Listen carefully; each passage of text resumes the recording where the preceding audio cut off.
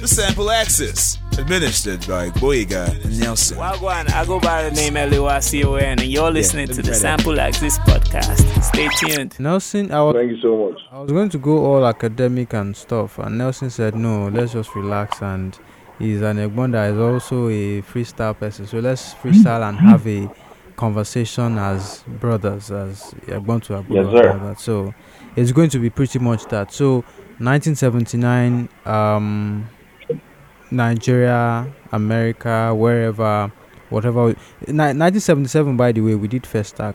We spoke with Dele Adeyanju, and we were able to do a little unpacking, a little throwback, and the essence of Festac. And I think we're just going to get your views on some of these as part of the conversation too. So just straight off, no introduction. This is the Sample Access episode 79. We're happy to welcome the Jide Taiwo, music connoisseur, historian by all standards. So welcome again to the podcast. Oh, please. Thanks for having me, guys. I'm happy to chat with you. And you guys are doing important work, to be honest. And I'm proud of the work that you guys are putting in. By and large, it's largely a thankless job because these are things that you're interested in and you're investing your time and resources in. However, when people are making history, these are the type of things that they tend to do. It's not just us, it's the people that will come after us. There's the people that are contemporaries that are involved in other things. It's our culture, it's our history as a people. So, salute to you guys. Salute. Thank you so much. These are very, very kind words and high praise too. And it's the truth. It's a thankless job, but you must do it because it's also destiny. And it's also for the next generation, so you cannot not do it. So we appreciate those words. So let's get it off. I will start with what's happening in the industry right now. I hope you have 1.5 hours though. No, I got you. All right, thank you so much. So Ashake dropped an album. Shantizu is trying to make a comeback. One day may have failed to make a comeback. What are you seeing in the industry right now, Afrobeats right now? So not to be the old guy in the room because I'm Gen Z as well. But you know that thing about music that yes, no. You know that thing that you tend to listen more frequently to music that kind of made you the music of your own times, the music of your coming out. So I listen to a lot of old stuff, right? However, in the last since pandemic, right, there's been a buzz, for lack of a better word, that we had not seen since 2004 or thereabout now. So that's when you find out, and I think it had something to do with the pandemic. Everybody was locked up and you couldn't bullshit your way for can I curse? I'm sorry. I say bullshit a lot. You couldn't bullshit your way for too long. So you had to have actual talent, which I think is what's responsible for again, I don't want to be academic, but there's like an eruption of new stars. Even the guys that have been there longer have been upping their game. So for me, what I'm seeing now is we are coming to a realization that one, for you to actually make it in the music, you've got to have talent, right? My thinking for a long period of time, and then you can see it in how we have dozens of artists that say the same thing. You could put anybody on any Afrobeat instrumental and it passes for it's a hit. It's a hit is a hit, But I think that's not enough now. So people have to have actual talent, and then that talent itself is not enough. You've got to have great grind and hopefully some level of luck, and good fortune. So what I'm seeing is that there's sort of like a confluence of all of these things, and you find guys that have mad talent that are not just resting. Ashake has mad talent, right? But you see that it's not, and it's made mad money. If you want to talk numbers like that, I don't like pocket watching, but it made a lot of money since the boss on the scene. However, it's not waiting or pausing for anybody else. It's keeping it grind up, and that's where I just finished listening to the album. I think it's a solid body of work.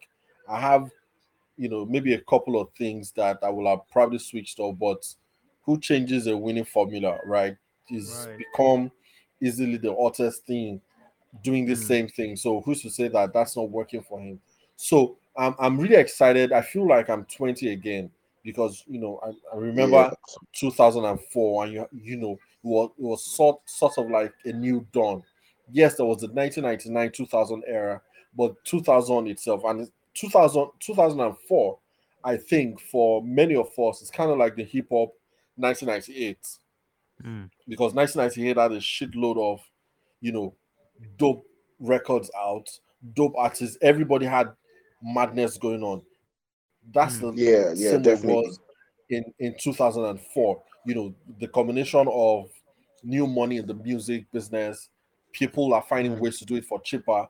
You know, Mm. I feel like that now again because Yes. you find Yes. out that there's just a shitload of talent that is out. People are taking things that you will probably have not paid attention to. They are just expanding the sound and they are doing a lot of magic with it. And the So I'm internet is an excited. enabler too. The internet So is so enabling everybody. so that's what's happening in this generation, right? In 2004, damn near 20 years ago, the technology was different, but it was there. Mm. Do you get what I Mm. mean? Now the technology has flipped everything on its head now. So Mm. the technology is insane. The business is getting better. People can see that if I put money on this guy and we do A, B, C, and D, we are In 4 years. guaranteed this return. Mm. Or if we as empire we are coming into Nigeria and West Africa and we are bringing money, we are only going to need one ashake and Mm. maybe a fireboy, and we Mm. can recoup that investment made on everybody else. So it's it's Mm. it's almost like it's that California gold rush. I feel like Yeah. Yeah. we are getting to that point. We're almost there, Profitable. but it's happening and we are seeing it real time. The team question. So, is it harder for the OGs to try to make a comeback? When I say OGs now, I'm talking the people who were outside 10 years ago. They're not really OGs. One day, Shantizu, the Victonians of this world are easily cracking it. But I don't know, is there a real change in 10, 15 years now? So me, as Jide Taiwo, Hmm. I'm not a big fan of the word comeback or the idea behind it. Hmm. Because what Hmm. it says to me is that you've lost it for a minute and you're just Hmm. trying to catch up. Now, people will have different paths in life, right? Hmm. Some people are going to be on the up and up, and then some people will have dips, and then some people will just maintain that steady momentum Right. all through. Still But successful. again, because I'm such a big fan of hip hop, and I'm seeing that guys that I grew up on are just in their 40s and 50s. Hmm. Apart from them, KRS-One, and then maybe Dre of recent, I just turned 60. Andre Everybody else, 3000. all of the Yeah. guys that were making the golden era of hip hop are Hmm. maximum in their 50s, right? And one thing they say a lot is that no, so for example, Nori was born, I think, 77, because it says it a lot. So Nori is say 45, right? Hmm. And Nori says it like, and Nori has not made a hit record in forever, right? Yeah. But it says all the time that it's only hip hop that requires you to be fresh and cutting edge every time. Other genres don't necessarily demand it of their stars. Do you get what I mean? Hmm. So, Hmm. do we need a comeback that will put you in the same commercial space as the guys that are doing it now? Also, Hmm. remember that music is and not to be ageist or anything. It's you are probably going to appeal to the people that you're in the same era with. Do you get what I mean? Right. So if you see the Right. Victoni and all of the rest of them, they're in a particular, age group. You are not going to make a comeback and fit into that space. Do you Hmm. get what I mean? So Yeah. yes, I acknowledge that people might have been gone for long and they are returning to the music. I think that they shouldn't bother themselves or burden themselves with the task of making that same level of hit with the guys that are here now. Who says you can't do a greatest hit album? Do you get what I mean? You find people like Aerosmith, like Kiss, like Queen, all of this rock and roll and rock stars sing the Yeah. same songs. ACNDC. They will Devs. have, Devs. do you understand? They have Vegas residencies. but they are not competing with the guys that are selling like right now. So I think that's something that I feel like the OGs need to look into. Wande Cole, Facts. nobody's denying Wande's talent, you know, but Wande of 2003 is definitely not Wande from 2006, and you can tell. So it will be it will be difficult from Wande, even from a physical standpoint. You can only do so much when you're mid 30s and you're 36, 37 or Definitely. thereabout. Do you understand? So if they are not burdened by the need to play in this space like right now and just do it at their own pace, I don't need to do a 20,000 capacity. I can do 500. I can do that 15 times a year, and I can keep going. And I think it helps. Yeah, what you have said right now is what I've been thinking about for a very long time. I think I had this conversation with Boyga as well, that all of these artists that we know that have been around for a while, they just need to look for a new way to actually get into the system. There's no need for you to try and catch up with what is happening at the moment. These guys are on a different level. They are going at a different pace. Everything is changing. And it's okay for you to Mhm. just be that guy that, okay, when they hear your voice, they know this is the golden voice. And we go back to jamming songs on the low. So, I mean, right now, a lot of people are saying, "Wow, this album is not what it should be." But somebody like me that I love to listen to old school stuff, and I Mhm. know one day as he is, I would go and play songs back to back, jamming on Right. my own. I need to shout Right. about it that, oh yeah, I'm not feeling the album because I'm trying to be in the now crowd and just follow them through. Mhm. But I like where we're headed, and that's why I would like for us to now, get straight into it Yeah. and talk about this year that we're talking in particular. So 1979, great year Mm. for music, crazy time really, because anytime I'm talking about 79, I always talk about the fact that that was the year that caused a paradigm shift in music. I always think Right. of the 60s as solid time for music.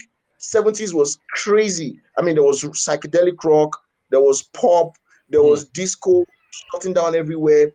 And then getting towards the end of the decade, that's 79, we got, disco rounding up its era with people like Mm. Chic and Fuji not having enough to put out anymore. I mean, that was the last year for them. And then we Mm. have people like Michael Jackson working with his first album, him and Mm. Quincy Jones for Epic Records, Led Zeppelin still killing it, Pink Floyd getting 30 million in a year. Mm. And then in Nigeria, it felt like something was happening too, because we had the juju, we had the different Yoruba sounds, but it felt like Fuji as a thing was popping. I really want you to, with your own from your own perspective, that Right. year really. Just let's start up with the year and then we'll kick it off from there. So the thing about music and culture and things of this nature is that you cannot divorce it from the times that we're living in. So I'd not thought of 79 as that landmark here until Boyga and I spoke about it briefly. I'm like, oh really? You are onto something. So you have to remember that Fuji started in you know barely 10 years from that 79 period. Was Barista with his inspirations and with his own invention, developed this new sound. And 79 was just him, I think, 3 years removed from when he left the army. Do you know what I mean? So you had a guy that was making music part-time but was doing, pretty well. And then he got to a point like, nah, I can't do this anymore. I have to face the music squarely. And he did that in 76. Fast forward to 79, you already had a generation that was kind of blighted by the Civil War and everything that happened after it. And they were heading to a democracy. Do you get what I mean? So the Civil War was 67 to 70, and then the Yeah. military government, successive military governments went on. Yes, the war itself was bad. Things happened during the war, but those things didn't stop happening after the war officially ended. There was still this mutual mistrust, which still exists till date. There was Yeah. people that were, impoverished by the war. There are people that lost everything, that got maybe 20 or 30 pounds after the war ended. You had people on this side too that, whose life changed drastically. My grandfather lived in the north, right? And he never fully recovered. He's Yoruba, moved to the north in, I think, the 1930s or thereabouts, because he just left. But he didn't fully recover from the effects of the war because he saw firsthand what was happening in places that he lived, right? So you had this generation of people that were now, seemingly doing better, right? So the Udoji movement, that was a governor, Udoji, that increased workers' wages, Yeah. students got loans and students got grants and all whatnot. So people were sort of in a better space in their lives, right? You could work, you could earn relatively well, food was cheap, and then you now had that movement of, oh, we are heading back to democracy in 79. So the way the music itself was, the music of that time kind of embodied that era. So people were more happy, so to speak, and you could see that in, their lifestyle. Fuji itself had now gone from something that an upstart was doing to something that was valuable to do. So of course, Barrister was leading the pack, but Collington wasn't far off either. Other related genres like Akbala was doing fantastic well. Haruna Shalat sold 5 million copies of, what's it called now? Oroki Oroki Social Club. Social Club. Yeah, Oshogbo again. he had done 5 million copies of that. Salawa was doing well by herself. So you had all of these things. What you now find is that by that 1979, they were traveling quite a lot, right? And when I was looking at the notes, I know that that year was when Barrister did, I think he had about 4 or 5 albums that year, that one year. He had, but the one that stood out for me was London Special.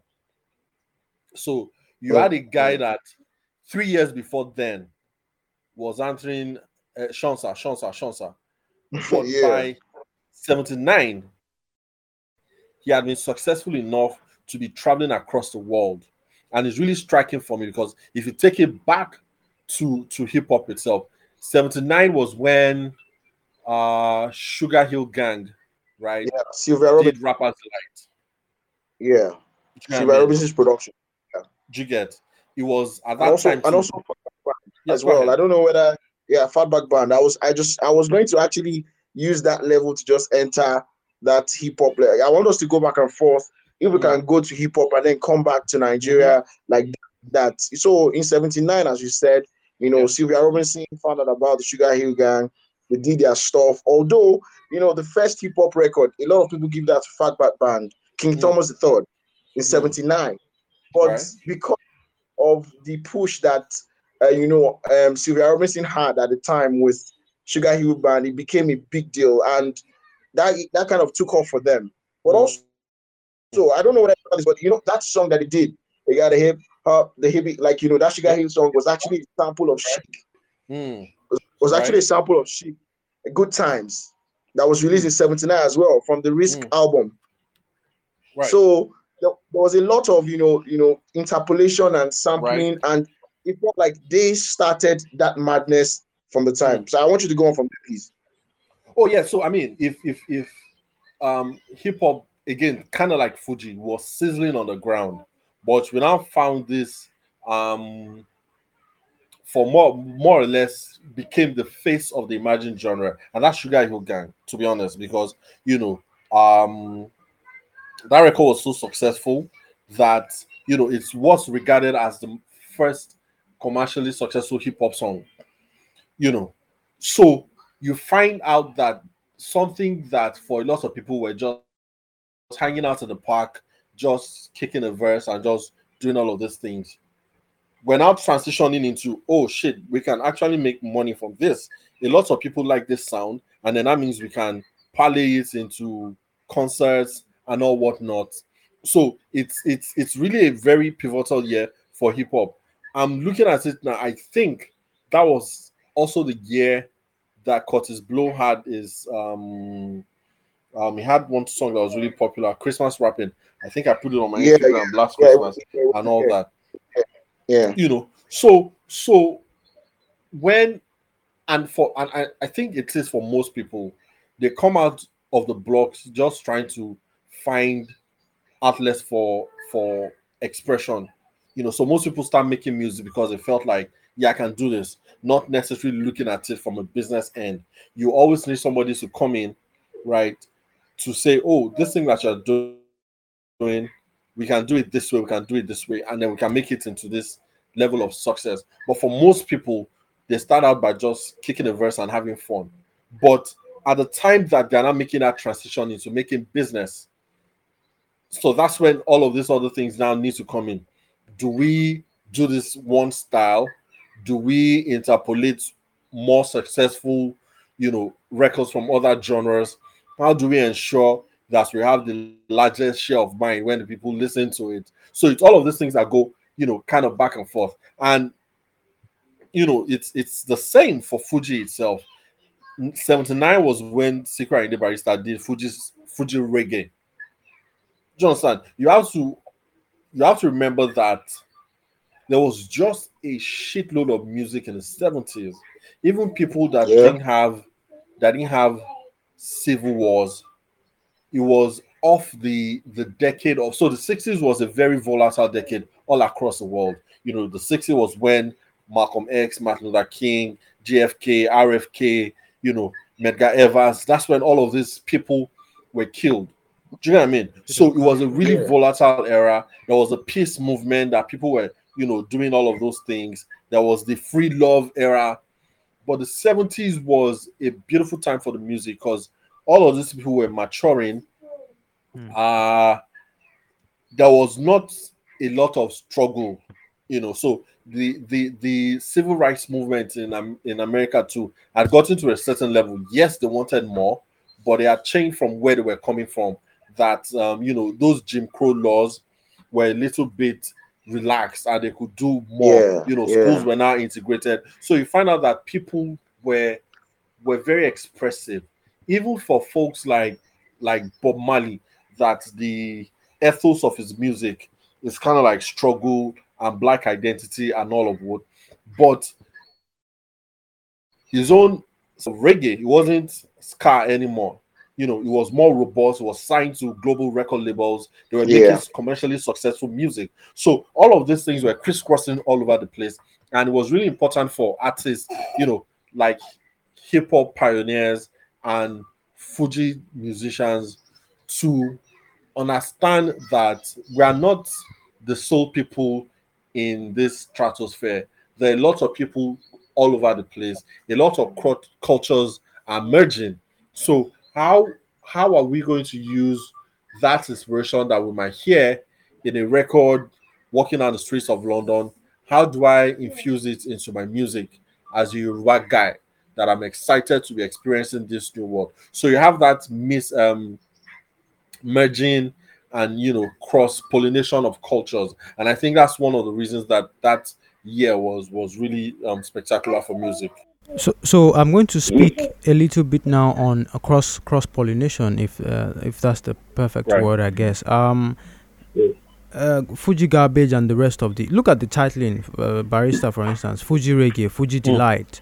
You can tell that he was influenced by other cultures, or as an educated barista that he was, decorated man, he always showed, in fact, in his commentary, in his political commentary, how much of external influence did he get, and how did he get them? Is it through the music? Is it media? Did he travel a lot? Like you said, they were on the road. And I want to trace it down to the rest of the Fuji artists that came after. Wasiu would go on to do shows in Europe and everywhere. You would hear the commentaries, and you will hear it from Pasuma too, African Puff Daddy, and you will hear Akon samples from Pasuma. You would hear Said Oshupa. So how do we cross-pollinate really? How has Fuji incorporated sounds from the other side, so to speak? So I have plenty of theories that I've not tested, but having listened to all of this music and spoken to a few people, I can deduce a few things. Do you get what I mean? So a random example, there was a day that I saw a video, I think it was some stage play that was being produced, and it had Kemi Akindoju in it, and it also had Taiwo Ajayi, right? And in that 2-minute video, it was so striking, their speech patterns. Taiwo Ajayi, like I said, spoke in very crisp, British Queen's English. Kemi spoke in sort of a relaxed American style speech pattern. And it struck me that this pretty much exemplifies the eras that these folks come from. So Taiwo Ajayi was raised by the BBC. And if you listen to folks from that era, if you listen to listen to Tafawa Balewa, Onyeka Owenu, Christopher do you Kolade, understand? They the speak in OG. that crisp Queen's English cadence. So for a lot of people, the UK was the ultimate, right? So, and the pipeline was easy. Nigeria was a British colony. We could travel back and forth. I remember that when my father went to study in the US in the 70s, people were like, they are going to the US to study. Are they really studying there? What are they doing? What are they doing? Because this is the era of people that my grandfather went to the UK and his son wanted to go to the US. So they looked at it kind of like, what are these guys doing? Right? So even for the Americans themselves, they knew that in order to also compete with the British Empire, they've got to do a lot of cultural exchange. So I think that started in the 60s. It peaked in the 70s, right? And then you find people like Nnamdi Azikiwe, who also went to the US to study at some point. So that's American, and that's when they started talking about the American dream. Even for they themselves, the American dream was popularized in the 60s and the 70s, so that they sold it and the rest of the world bought into it. That American dream is an intangible, but it. There's that freedom, there's that pizzazz, there's that zest with life that America promises, and it's sort of influenced the entire world. So while British movies and were sort of like on the conservative side, right? America was investing in a lot of action flicks. And even when the Kung Fu era was, doing what it was doing in China, America embraced it. You will be forgiven for thinking that all of these Kung Fu masters were Americans, because American studios were investing in them, doing voiceovers and spreading this across the US. So that will definitely trickle down to us in Nigeria, because we were no longer under British rule, right? And the world was there for us to explore. So the exposure to media did its part. The return of American trained students, did that. The continuous export of young Nigerians to the US also did that. And, the Nigerian economy was good at the time. So, that if you have 100 naira, that means $120, right? I had uncles that went to America around, that 79, 80, and they were balling, right? Because we were good. Do you know what I mean? So that's just the US. The UK is still there. They were our big brothers. We're always going to the UK. People were finding their ways. Also, Russia and Germany, and no, not even Germany, because Germany was dealing with a bunch of stuff around that time. But the USSR was huge, and they were training people because they too wanted to spread their own system of government, communism, and all of whatnot. And you find out that they got a lot of people from Africa because we are plenty. Russia is big. We had a very young population that Russia could train. And yes, there was a lot of Russian trained Nigerians. So the world was there for us, to take. And the thing about Nigerians is whenever we travel, we take our music with us, we take our culture with us. I know a lot of people do it across the world, but it's like Nigerians do it on steroids. There's that intangible pride of being Nigerian, and you want everybody to know it. Even these days, that people say again, you must feel us. Them go feel it. Like then we feel it. Do you understand? So is that sense of pride that sometimes rub off on people the wrong way because we are loud, we are brash, we are all of that. They have to feel it when we travel.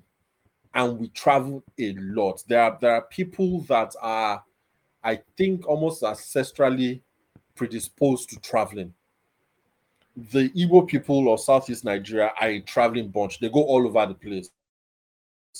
The Yoruba people are travelers, and you can find it, even the Hausas all over the place. The people that found themselves in this geographical expression, with respect to the late Chief Awolowo, people that have found themselves in this place that we call Nigeria are predisposed to moving from one place to another and taking their culture with them. So once the people do that, it's inevitable that they are going to go there. They are going to find parallels between their new realities and where they are coming from, and the creative of them will find a way to merge the two. Nelson, I would crave your indulgence to go again before you go, and I would, because there's a lot of questions, and our guest is an OG, so there would be 5 minutes and 10 minutes of talk. So we allow that, but I'm sorry, I talk too much. I don't know. You grew up in journalism. You have done the full circle, so it's only right. And we know the disease. We have to talk. Talking is a good thing. I want to go to revolution music. The Lucky Dubes you mentioned, Marcus Garvey, Martin Luther King, and the rest of them. Now, yes, Bob Marley was a revolutionary. He made music not for the money, but he still filled up stadiums. He filled up arenas. As of that time, he's probably the greatest of all time. Either him or Michael Jackson. But as we proceeded, we continued to see that music moved from content and revolution to what I would call pimp music and whatever it is now. Maybe it's soul to vibes to what's happening in hip hop and popular music. Is that by chance? Is that supposed to happen, or some things have been lost in terms of the originality of the music, the art form, or anything in that line? I don't know if you got my point. So I don't think is lost as much as evolved. And I think it was Obasanjo at some point that said, the military rule is no longer desirable in Africa, right? So certain things fizzled out by themselves, right? And I make this joke a lot that reggae didn't have anything more to say once Nelson Mandela was released from prison, because it was sort of like the last representation of oppression. And once that was resolved, they didn't have anything more to say. I say that in jest. I say that in jest. I'm not too far from it. But the fact that the evolution of music made it such that you don't need to and I'm looking for a way to say it carefully and without it being so simplistic. So on the one hand, we take hip hop for example. Hip hop didn't start out to be revolutionary. Yeah, it was right. Even ska music. Exactly. That's it. Even ska didn't start out to be revolutionary, but it just so happened that these guys were so conscious that they knew that they had a certain power, and then they used their music, which already had reach, to discuss other things, and that's where it became, kind of like mainstream. So it's not like a lot of things have been lost. The struggles have changed, right? Where people were saying fuck the police and all of what, the same decade that had NWA had Beverly Hills Cop that sort of like, told you that, nah, not all police are bad. So for some people, that reality changed, right? By the time Dre did the last album that he did, Straight Outta Compton, he was saying it that my house overlooks the city.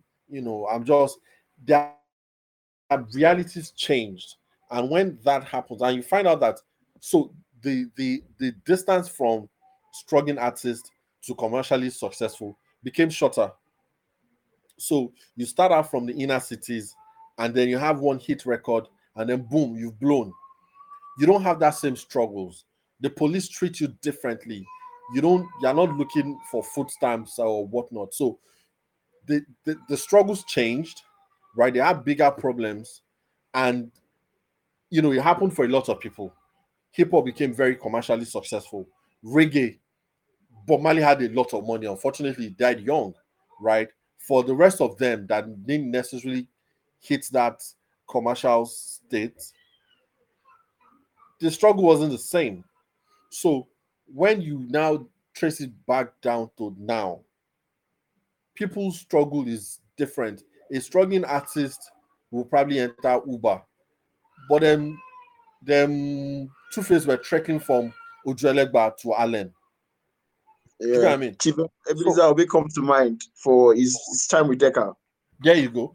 Do you know what I mean? So, your struggle is different, and the persuasion to be alarmist in your music is no longer there, right? You have rich sponsors and patrons that can pay what you need, and once that struggle is sorted out, it kind of like just gives birth to different evolutions of the music. So it's not like people don't have struggles now. Their struggles are different, but when you now compare from generation to generation, you see that we guys now, we don't have wala, we don't have problem. The things that are actual problems, we don't got it, But again, on the other important part is that the music is a sociological tool, a historical record of our times. So when Bella Shmurda tells you ice on my wrist, right? It's telling you that we have a drug issue. We have a drug issue that we are not addressing. And when we look back, we can pinpoint these periods and see what's been happening. So 79, yeah. One of the things, let me first start with this before I get into my question and my talks. Before, you said something about, all of these artists, some of those artists of the time having great, having a great way to talk, a great way to communicate. It sounded like the British, they sounded like the Brits, they sounded like they're from the US, well refined. And I've been looking for where it went wrong in the whole Niger setup, because looking all the way back to like Mr. Bassi and Company, I don't know whether I remember that TV series that came out was so like 86 to 90, and you see all of these things from Mr. Bassi to the landlady to everybody had like, they sounded like they were from London, from somewhere different. And when you tell people that that's old Nigeria, especially for the youngins and the Gen Z like myself, you tell them that this is what old Nigeria used to sound like, they would probably say no. So when you hear somebody like Obionyonha from like 1981, Enjoy Your Life, right, you're like, you now begin to think, was she trying to mimic them, or was she just like them at the time with a little bit of maybe Nigerianness? I don't know whether that's a word. I'm going to use it like that, because Enjoy Your Life or I Want to Feel Your Love, and you're like, okay, what exactly are we making up here? And then you listen to maybe somebody like Michael Jackson on Off the Wall, and he sounds a certain way, and then you listen to somebody that just released the music in Nigeria. I'm trying to think about somebody at the time, maybe like the Lijadu sisters, Chris Okoti or Chris Igbokwe, although Igbokwe still sounded, she still sounded more Nigerian, but Chris Okoti more like, you understand? And then we hear it also in the Fuji songs as well, because these guys are sounding like, I mean, you see Barista, you get to some point and then it looks as if he's speaking for them. I know the ones that I moved away. It's like cut breaks. These are the breaks. I need to like maybe put some clarity onto that for most of our listeners that are listening. What exactly was going on at the time? Was it that we were still trying to find our voice? Because I have a conspiracy theory that we did not find our voice deeply rooted in ourselves, apart from Akpala and the Fuji till 2004. I know you probably want to correct me on that, but that's what I feel. But what would you say about that time, really, though? So, looking at it now, I think it's a combination of many things. One, the presence of international record labels here influence a lot of things, right? So you're not going to come and sound anyhow way when the guy that's your sound engineer is not Nigerian anyway. So there's like a standard that everybody had to kind of like maintain. So that will influence a lot of the recordings. Even if it's not in your lyrics, the recordings have to be a certain way. You've got to have that that robust sound that can translates well on wax. So that's one. And the pipeline of all of this personnel from Decca to Sony to all of them. So even when they started their own indie labels, they were still distributed by these bigger record companies. So that kind of influenced the sound. Also, in the 70s, 60s, 70s, and 80s, that was our own speech patterns as well. Because remember that all of these guys were born under colonial rule. You had to sound a certain way. That was the only way. It was when TV became more widespread that people started listening to other things like from the US and all whatnot. But if you grew up in British Nigeria, chances are that you probably sound, a certain way, and you make that melody a certain way. But you're also correct in that sound that is uniquely Nigerian had to come like a generation after, because these were the generations that it was kind of like that 99 to 2004 era that was people that made themselves. Do you know what I mean? There were people that, so all of the record companies had gone. Yeah. Right? Even Obesere introduction, I think, was the introduction of Ashakasha on Sony Music. By 98, everybody had gone. Abacha had killed everybody. Like, just had to up and leave. It was that generation that were now feeling their way into the music business. They were saying, okay, so how do we do this? What do we sound like? And after doing it for about 5 years, you're absolutely correct, about 2004, we started to have that uniquely Nigerian sound and feel. So much so that it was attracting younger millennials who were outside of, so you had Don Jazzy and D'banj, they're already living in the UK. And because they also lived in that Abacha Babangida era, our experiences were similar. Do you get what I mean? So it was then that we started to find out what it meant to be Nigerian that was not handed to us.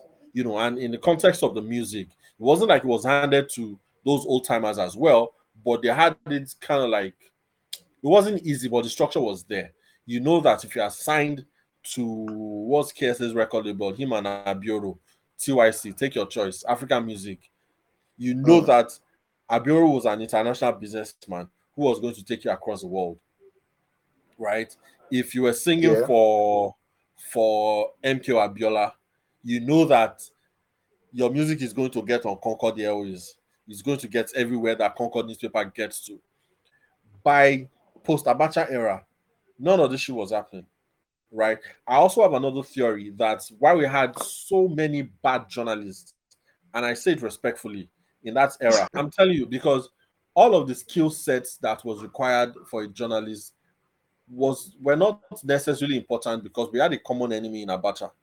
So if you could tell us why Abacha was bad, and you tell us you could float a newspaper, you could do anything, and you know that people are going to listen to you because Abacha, that monster, is there. All of those other nuances and use of style and language were no longer as important because we had this major thing that we were dealing with. So in the context of the music, we had to feel our way through from when 98 with them Remedies and all whatnot, them Tetula, all of those people, they had to feel their way. And by 2004, it was kind of like structured and codified. So we had like a rough template of what music should be. It was a fusion of hip hop and R&B. And if you can put a little reggae in it, and you can have a dance style, that's the formula to work. So you're not wrong. But again, it comes from having to have dealt through different decades of different things and influences.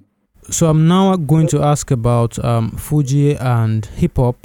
Are both genres a young man's game? Fuji in Nigeria, hip hop in America. It feels like I should say that maybe the Sugar Hill Band and the rest of the people who started were probably in their 30s, and then it progressed into the 90s when you found people like Naughty by Nature in their 20s possibly, until it became trap music that 16-year-olds would make in their dorms.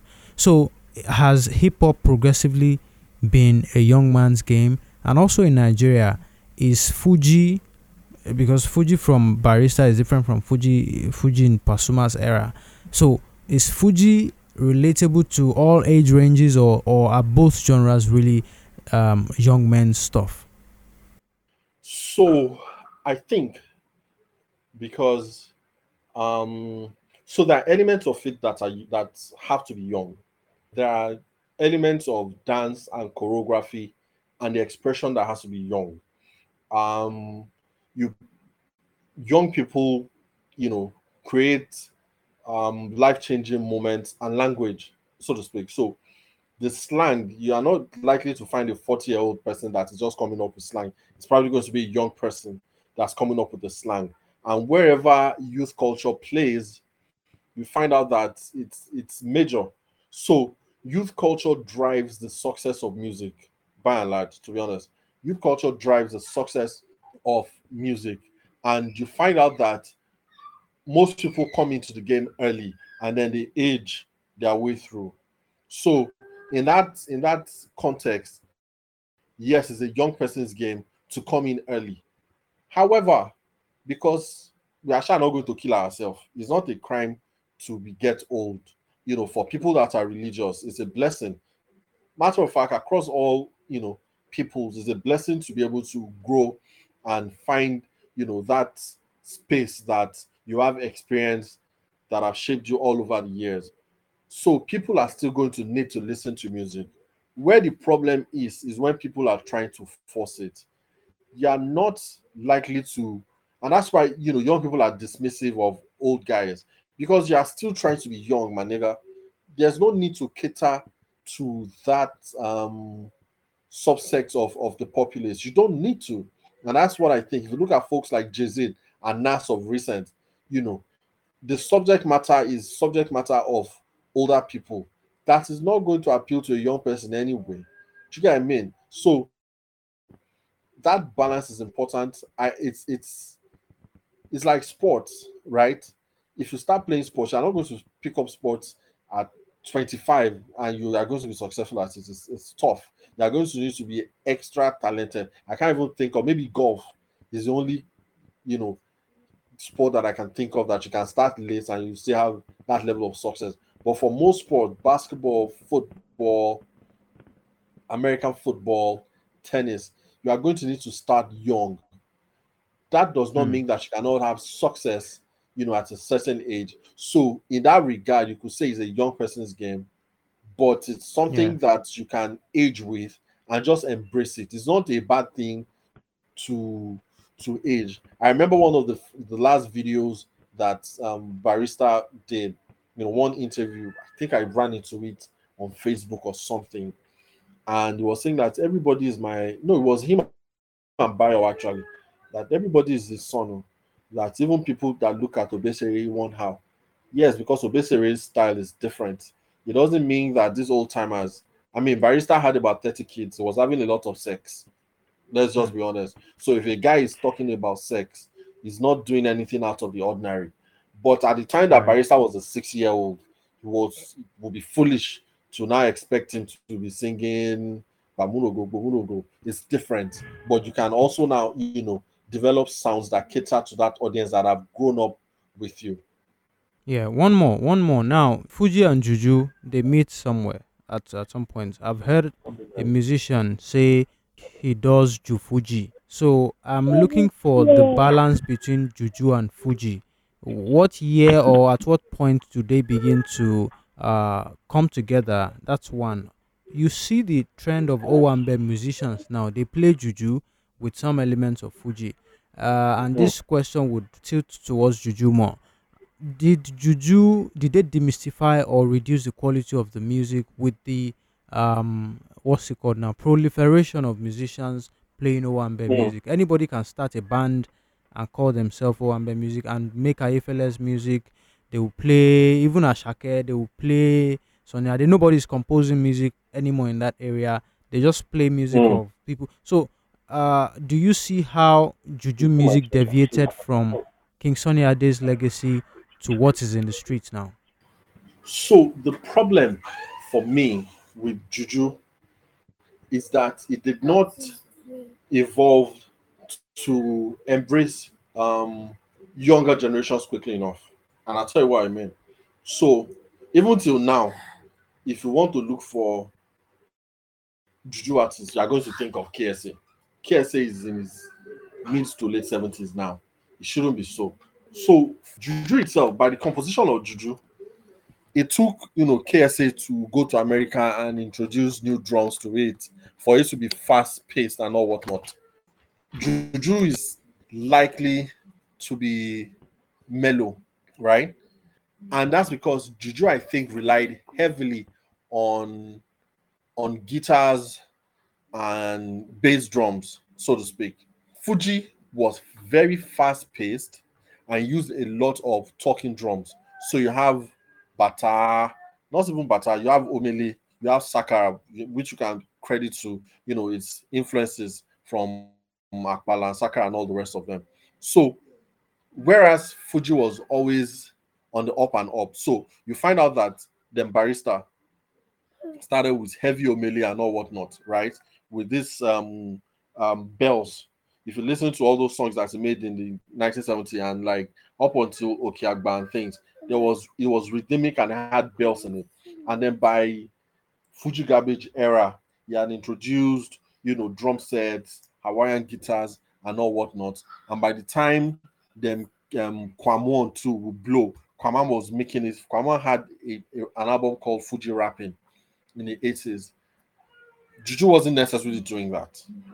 At that time that Kwama was doing Wasiu Ayinde Barrister at the time, and I think it was Barrister, was Wasiu Ayinde Barrister, was doing Fuji rapping. KSA was still telling you, I'm still the number one. Anybody that wants to be like me, yes, we respect that.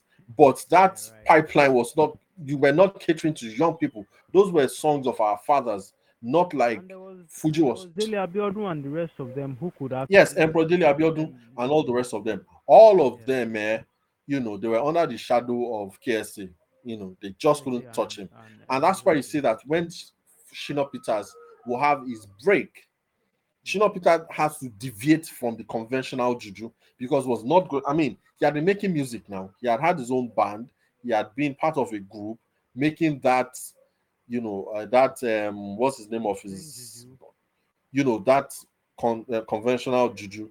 Until now put, and I think he says it a lot in his interviews now, that he had two people that gave him ideas on what to do. First was Barrister, and Barrister told him that you have to make it very fast. It has to be up tempo for young people to be interested. And then Fela, who told him that he had to include a lot of pidgin English in his sound. Shina Peter says that juju wasn't as experimental in the 80s to 90s as Fuji appeared to be. If you listen to what Barrister was singing on Extravaganza or Fantasia Fuji, these were cutting edge sounds that you cannot ignore. At that time, Evangelist Obey had become born again. KSA was doing it, but he was suffering from the Shina Peters effect. Then Dele Abiodun couldn't get a word in edgewise. Olufajemi Nrokun had one record and pretty much fizzled out. Jide Taiwo, that was, Shina Peter light, still had to deal with, all of those things. So, and you still see it today. Fuji is very experimental, and that's when you see people like them, Pasuma Wonder, that will tell you I'm African Puff Daddy.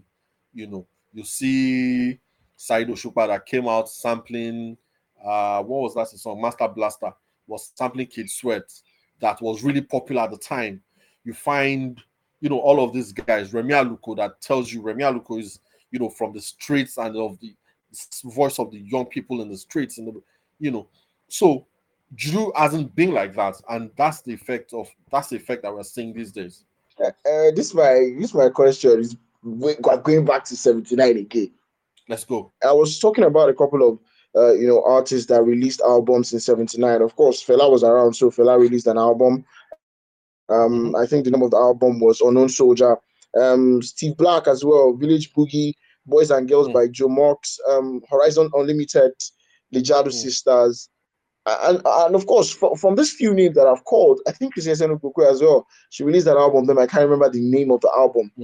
But one thing is evident, and it always bothers me. So I've always wanted to have a conversation about it. If you check the people that popped for the US and the UK in '79, Chic, Pink Floyd, Led Zeppelin, AC/DC, Michael Jackson, a couple of other guys that popped then. They went on, even though there was that shift in the music sphere and everything that was done, they went on to do great stuff in the 80s. Even some of them were still top guys. I mean, Pink Floyd was still selling 30 million albums in the 80s. Led Zeppelin was still buzzing in the 80s. Come on, Michael Jackson, 66 million, 4 years into the 80s. But look at the Nigerian sphere.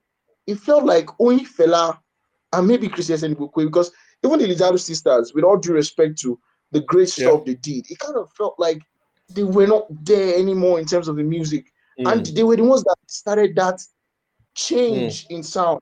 So what exactly happened? Was it that the pressure was too much? Because then, trust me, and I'm sure you know this, all due respect, because it doesn't sound like as if I'm insulting or I'm trying to talk less. Most of the acts that we got in the 80s, they fizzled out very fast. Come in, go out. It was only the reggae guys that stuck around for a while, like the Raskimonos, Evieta Ogoli, Ajak Fashe towards the end. We had maybe the Mandators at some point, Peter Sadoton. Guys just popped at specific times. It was like a time frame. And that's where I came up with an idea of a time frame, even though Wizkid and Davido has broken that now that in the Nigerian sphere you can't spell about that. But they have broken that now. But what exactly happened? Because that 79 is quite sad. Steve, Joe Marks, Steve Black. We don't even know for the fact that I take my time to go back. I wouldn't know these guys. What exactly happened? So I think that sometimes people have the misfortune of coexisting with generational talent. I think the superstardom of Fela was just that dominant and powerful that nobody could have, and Fela is relentless. The music is good. The subject matter affects you. And then he had Are we seeing Ashake now? Do you understand? And then Felana had that crazy life that was stuff of tabloids. They were picking him up every week. If you read the evening paper, it's Fela. In the morning, it's Fela. So it was just so dominant that I think it was difficult. And because his music was peculiar to him anyway. So I think that had, something to do with the stars that coexisted at that time. They would try you, but when you think of Nigerian music, it's Fela that will stand out the most. And for again, Fela himself, found his niche and played the heck out of it. But for other people that were making pop music, and popular music, you were singing disco, you were singing reggae, you were doing all of these things, you had other musicians to compete with. So not only are you fighting to get out of the shadow of Fela, you now have to fight with these guys. It's kind of like when Real Madrid was the hottest thing for a very long time. All of you will beat yourself, but you now still have to come and fight Real Madrid. And more often times than not, they win. Do you understand? So that, I think, had a role to play with it. And the fact that there was just so many different sounds that was hard to bring them all under one umbrella. We don't make the best reggae, even though we're influenced by reggae, right? True. We tried a lot of disco and pop. We didn't make the best of it. But Afrobeat was, you can't divorce it from Nigeria. You can't divorce it from Fela. So I think that had a role to play in it. Let me just add this so as to I was saying something before I wrapped up my last question about the 3 years phase and the 3 to 5 years phase, which I kind of saw happen from the late 90s down to when we had the Remedies. At some point, we had this these guys. is he the Reverend boys that did the Young Girls? Black Reverends. Reverends. So we had, the Zule Zoos, and they all like, and then we had the boys from Ajegunle at some point as well. It felt like there was a term that there was like a short tenure that you could use in the music sphere. You can't use more than pop for more than 3 to 5 years. I mean, even the big man himself had to struggle, and I'm sure he fought forces to be able to go past that time. And then the Kid and Davido come in, and they are here for a decade, almost more. Now we're having a shitload of music, like I've said. We have the Shei vibes. We have all these things are popping at the same time. Do you think we might go back to that time frame thing? I mean, the first evident example, and I know a lot of people might come for me at this, but I don't want the hate, but it's just the truth, is Naira Marley. You understand? Are we going to have that kind of, ish again, where we have artists spending 3 years? So we're saying maybe Omali might not go beyond 5 years, or might not go beyond 3 years. Right. So it's happening again, or can we say boldly that Wizkid, Davido have broken that jinx? So I think people who last longer than that 3 to 5 year periods are actually outliers, because statistically, even across the world, man, it's difficult for you to move past that 5 year period. Either because I know that most record deals, are like 3 to 5 year long. So around that 5 year mark, you have to deal with your label situation more often than not. You have to deal with a new influx of talent. You have to deal with a bunch of stuff. So you are going to find out that there'll be, for every 10, there'll be like 3 or 2 that have that staying power. Even the top guys that we're talking about, Wizkid and David, there was a period that I think it was because we were fortunate to live in an era that there's a lot of financial resources for you to deal with the downtimes. So people typically won't notice. But I think in that 2015, 16, there was that dip that even they had. And it took Davido walking out of his Sony deal, I think, for him to come back here and quickly restart. And then he now had he found fire. But prior to that time, he had that dip that if we were a lesser artist that didn't have the star power or the financial resolve, could have been it. Even Wizzy, for how long Wizkid couldn't release, his album or do anything. He had that dip as well. He had that dip. But again, because they are just outliers, they can rally around and get it done. So what I think is that we are going to find artists that can do 7 years or thereabout, but most of them, I think, will have that 3, 4 year, 5 top at that high level.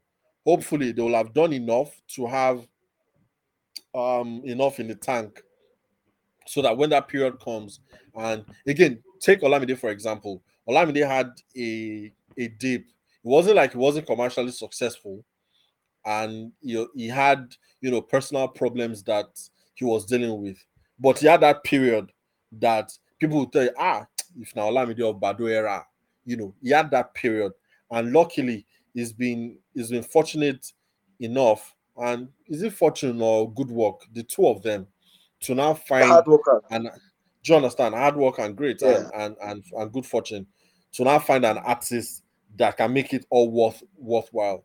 So like I think it was LD that told me, and I remember in 2012, and he said everybody has that 5 year each, even from TV and radio presenters. You have that 5 year period that there's a new hot kid that's coming up, that you now have other problems to deal with, and a combination of those things can momentarily knock people off the number one spot. Look at it in sports as well, except for people like, nobody's playing like LeBron James, right? And he's been doing it for 20 years. But that's LeBron. Most people will have a solid 5-year run in the NBA. Draymond Green has to make up for it with all of his antics. We saw it in this postseason. He wasn't doing much. Chris Paul has been waived by the Phoenix Suns. That's Chris fucking Paul. Do you understand? Yeah. So, This stuff. So that 5-year, and for people that are married, there's that 7-year each that they talk about is real in real life. I've known my wife now, 20 years this December, because we went to school Wow. together, and I met her first semester. Of school, and we've been together ever since. Do you understand? But we've been married now for what year are we in? Maybe that 7-8 year period. But even that level of relationship, I know the two of us work seriously, into keeping it alive. And that's like, if it's like that in real life, imagine what it is like in making music and all whatnot. In business. Do you get me? Right. Right. So I'm going to get back to Fuji as we try to wind down in 13 minutes. I would like you to shout out to Fuji legends or Fuji practitioners that did not make it so big. We may not know their names. One that comes to mind is Yoboro Yobonsin. I'm forgetting his real name, but that was a track that was major. Please help me get a list of the Fuji people who we should know their names, even though they did not, make too much noise. That's one. On the flip side, what's the future of the genre? Is Fuji in safe hands? I see that I believe that you're a part of Fuji Opera that is working to bring stakeholders together to platform and elevate the genre. But what's the future of Fuji in Nigeria? There are lots of folks, and to be honest, I don't think is I'm looking for. So I think of them and I know that, okay, yeah, maybe this person didn't get to what we'll have hoped, but the fact that Fuji is band based means that they can still do 1 or 2 gigs by themselves. Easy Sawaba of blessed memory. Easy Sawaba was mad talent, and even he before his death had spoken that he should be at the minimum at this point that K1 is, if not, above him. But who's in control of that was so Easy Sahaba comes to mind.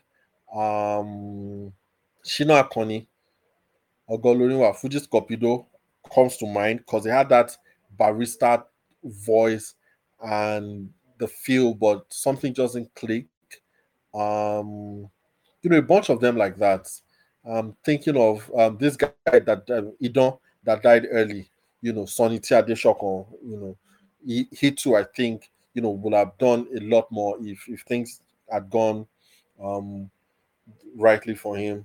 A bunch of guys like that. So those when I think of them, I remember them fondly, and it's just tough, man, because it's a tough world, man. Like Rugged Man said, now only God knows those who go eventually make them. All of us can try and hope that even if that level of commercial acclaim and success doesn't come, the works that we've done, the works that they've done, will be referred to in terms, in respectful terms. And if you look at Easy Sawaba, if you look at Shinakon, if you look at Sonny T, if you look at what was my guy's name? Fuji Sandoka. I can't remember his name now. Fuji Sandoka. Geri was a barber before he blew. But if you look at all of those periods, if you look at even folks like younger folks like Shanko, like Wali G, like those guys like that, you can see that they actually did well. Maybe things just didn't align properly at any one time. So that's on that. For the future of the genre, I worry for the future of the genre, and I had this conversation a couple of days ago on another pod. I worry for the future of the genre in terms of the codification of it, so to speak. I worry for it in terms of the deliberate investment in incubating younger talent, right? So if you think of Fuji now, you are going to think of all those older men, something that they started playing at 9 years old. So where are the 9, 10-year-old kids that are coming out now? Where are the 15-year-olds that you can say, oh, I can send this guy to school and then give him 3 years and we can make his first record? Where are they? So I worry for it in those terms. The music itself is always going to be here with us because it's street culture, it's Yoruba culture, it's contemporary culture. It's never going to end. And even when some artists, kind of escape playing Fuji because it was going to be tough for them, and I'm looking at people like Nice. Nice was on the Tej Babyface show, a long time ago, and said that he actually sang Fuji, but it was going to be difficult now before he started making Niger hip hop that we call it, back then. Or you look at a Sheyi Vibes, you can tell that this boy sings Fuji now, but Fuji as a music business has not been able to retain that fresh edge, and that's why most people will just switch to Afrobeats or Afrofusion or Afro Aladra or whatever it is. But you can tell that they have Fuji at their core. So the music itself is going to exist forever, so that it doesn't become something that people don't want to associate with. Is why my folks at Fuji Opera, and I'm sorry if it's a plug, but I have to salute them. Even if I wasn't involved, I would have been cheering them from the sidelines. Is deliberate curation of the culture. Do you get what I mean? Nobody else has put Fuji in Alliance Francaise for 5 days. Never happened, right? Nobody else has put Fuji in Muri Okwala, and Muri Okwala is the HQ for Gen Z and youth culture. Nobody else has done that. Nobody else is putting pressure on the brands, to get involved. And you look at all of these brands, and I don't want to mention their name because, I respect them a lot and, I like what they do.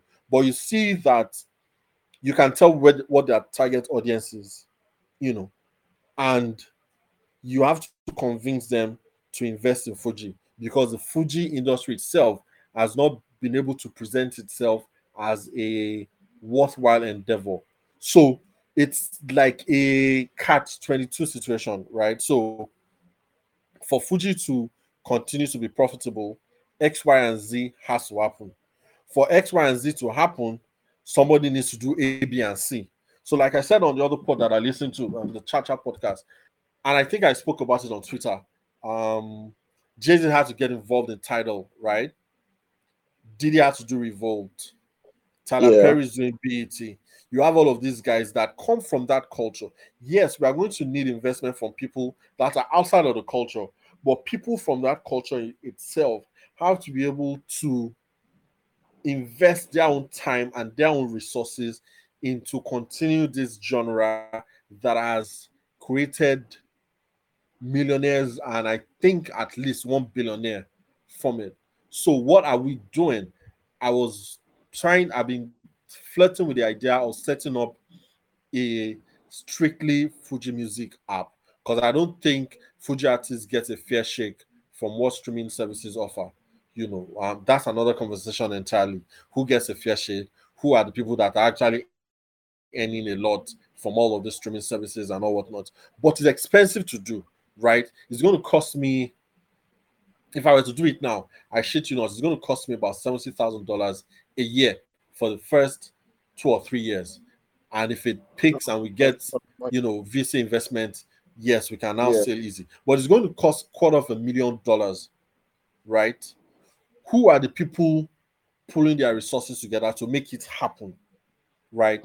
Who are the people investing in arenas, in venues, so every Fuji community has Sunday Jump. If you go anywhere right now, there's Fuji playing somewhere. Who are the people ensuring that it has the right representation, is on the right platforms? The way you're chasing Ashake all over the place, you're chasing the next hot Fuji star. Who are the people doing that? And I think it's a very important question that, not just lovers of the genres, not just people like you and I that are culture writers and culture custodians as such, but people from that culture itself have to be invested in it. They have to get their shit together. And I think some of them want to, perhaps they don't know how. I've had conversations with K1, and of recent, he just invested in some streaming, it's huge streaming equipment. And I think that's one of the that's a step in the right direction. I remember that Said Oshupa as well. One time when I was working with NetNG, and then we came to interview him, and he came to interview with us. It was a brand that brought him because we were doing something anyway. And he got in the studio. I was like, do you own this place? I'm not the owner. I'm just the manager. I was like, but that means it's possible. Now, what do you guys do? And I gave him like a brief run. I was like, I can do this too as well. And I'm like, please do it. But that conversation is like 5 years ago. Do you understand? I don't have time to work with them on a daily basis. Say, guys, you can do this, you can do that. But I'm hoping that at least the work that we ourselves at Fuji Opera have done, will enable them to see that there's potential here. We can do this, and the next 10 years we can compete with them, Davido and Ashake and Wizkid and Burna. Sorry, I talk too long when I'm excited. It's all good, boss. It's all good, boss. So I have my last question. You are a big hip hop person. You have seen hip hop grow over the years, from the KRS One, from Curtis Blow on the onset, down to the guys that we have right now that are saying a couple of stuff. 50 years, down the line, and it's been crazy. I'm sure there are a lot of stories that one will pick out, the madness in the industry, of that part of the industry, hip hop as it is, how it has changed over the years, Wu-Tang Clan, Naughty by Nature, till this point. What exactly do you think about, hip hop as a culture, over these 50 years? And what's the state of hip hop right now at this moment globally?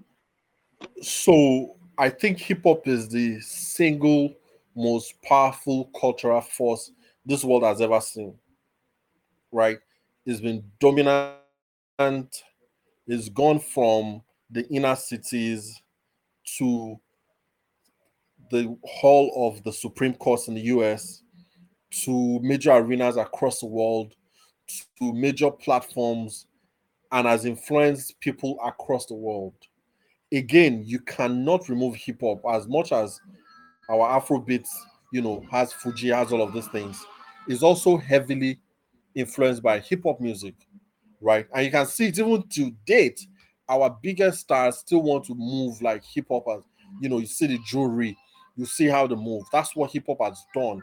Even me, that I'm speaking with you, will not be in this space if I didn't fall in love with hip hop music.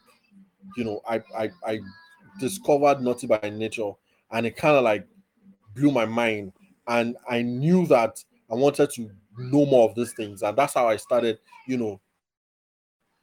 getting involved in the culture, reading magazines, watching video cassettes, and when the opportunity came for me. So by the time I was going off to university, I knew I wanted to do something that was media related, and then I just found myself gravitating towards music writing and all whatnot. I used to, write out in pieces of paper and then punch it on my Nokia 3310i. And that's how much hip hop has influenced me, myself, now, like right now. Now scale it up to across the world, right? So the most powerful force that the world has ever seen has influenced sports, basketball, NFL, the Olympics, World Cup, almost every single facet of contemporary times have been touched by hip hop, and that's how powerful it is, right? And even now that the music is the music is of these times, right? So the war on drugs in the US, in the 80s, that was sponsored by Iran Contra and the Reagan whatnot and all of that one, led to the crack era that birthed folks like Jay-Z, Nas, and them that were selling crack as a way of life because their government was flooding, allegedly, was flooding the streets with this, thing. Now, it's another pandemic like crack was. All of the scissor and the lean and the molly and the Percocets. So these hip hop guys, even guys of nowadays, they're not making shit up. It's the reality of the times that they live in. And again, if you listen to the music, and remember that I said that music itself serves as markers of history, right? So even these guys, when you listen to what they are saying, you can tell what their reality is. Sometimes it's going to pain somebody because this Mask of Future sampled a song from the black movement. I think it was Selma. I think it's called Prison Song or something. And you see that See what Future made with it. Yes, it's a nice song, but hear what it's talking about. Marley Percocet. But that's a song of a struggle that you have made into this thing. Again, is because that's what Future knows. Do you understand? Yeah. So, in as much as Yeah. sometimes I True. want to look at it like, fuck what all these cats are doing. But again, they are doing what's real to them. They are doing what is contemporary to them. And when all of us are long gone, people after us will read those history books and say, oh, that's what happened. They can trace it. It might be hard for us to see now because we are living it in these present times. But 10 years, I mean, we can look back at the 2000, early 2000s now, with the benefits of hindsight, and we can spot certain things. That's how in 2030, people are going to look at this era of hip hop as well and pinpoint, yeah, this was what's happening. That's why they were sounding like this. All right. Thank you very, very much. Wait, guy, you wanted to say something? Yeah, that's about it. I think we should wrap this up, but I would also like us to, the women of the time, just to acknowledge them from Waka to Fuji and then to the things that came. Batilia Lake, Salawa Beni.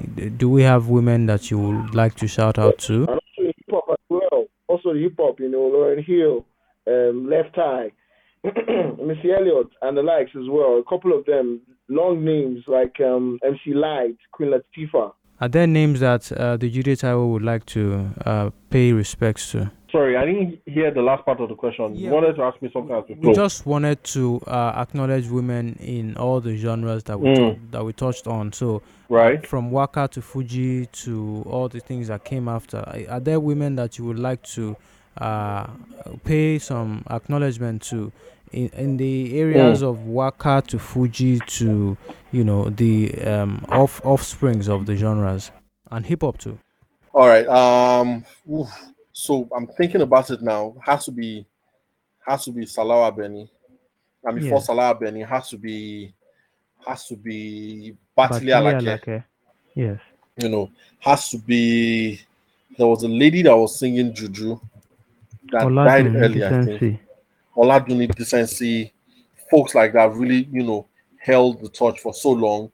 You have to Yeah. look at the likes of, Onyeka Wenu, Christian Mm. Senigokwe, Eviedna Ogoli, Mm. folks from that era, hip hop. Now, You what do know, you? Mona Say again. Fini. I'm See, sure now, you what know do we? Mona Fini. Tina Onwudiwe, African Oyinbo. These are people Yeah. that were cutting edge. You have to look at Fumi Adams. You have to look at what's this lady called? Venom Marike. You get there's also, what's her name now? That song about which guy soup, mama soup, Ese, I guess. okay. I guess these are people that were young, they were Yeah. really holding the torch, down. Queen Latifah, Salt and Pepper, Yeah. Money Love, En Vogue, Money Love, Lauren Fluentry, Hill, MC Lauren Light, Hill, Poetry. MC Light, Wed Left MC, Eyes. Queen Yeah. Change, Absolutely. Left Eye. I still feel like women have a really tough time cutting it in music. I don't know why, and I don't know why it's still that way now. But I It's feel like that patriarchy. it's It's a patriarchy. patriarchy, right? It's a Yeah, patriarchy. it is.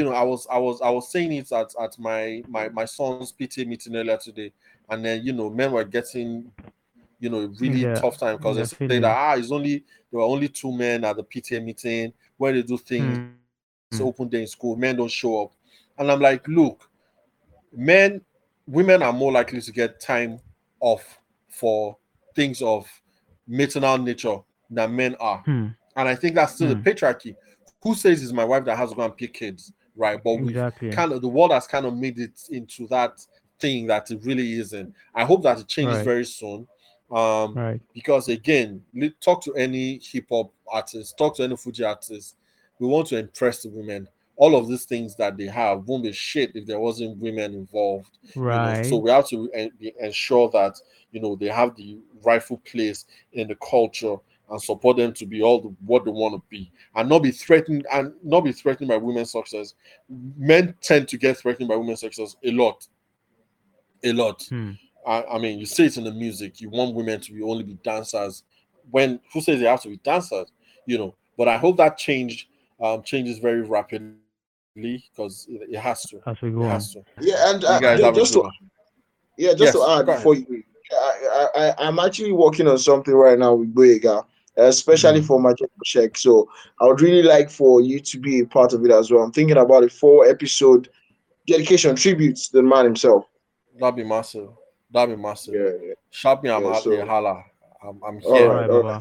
Renowned Nigerian music historian, the Jide Taiwo. We really thank you so Okay. much for your time and for Gen your Z knowledge. like you guys. You're not All Gen of Z, us we know are in the ourselves. same era. We know Hey! ourselves. All right, thank you so much, sir. Nah, Boyega, thanks, man. Nelson, thanks, man. Yeah, I really thank you so enjoyed my much. time talking with you guys. Yes, Respect to you, gentlemen. Thank you so much. Shout out to your son and your wife. Yeah. Thanks, man. Yeah. Sample Axis. We out. The Sample Axis, administered by Boyega and Nelson. Wagwan, I go by the name LUICON, and you're listening to the right Sample Axis podcast. Stay tuned.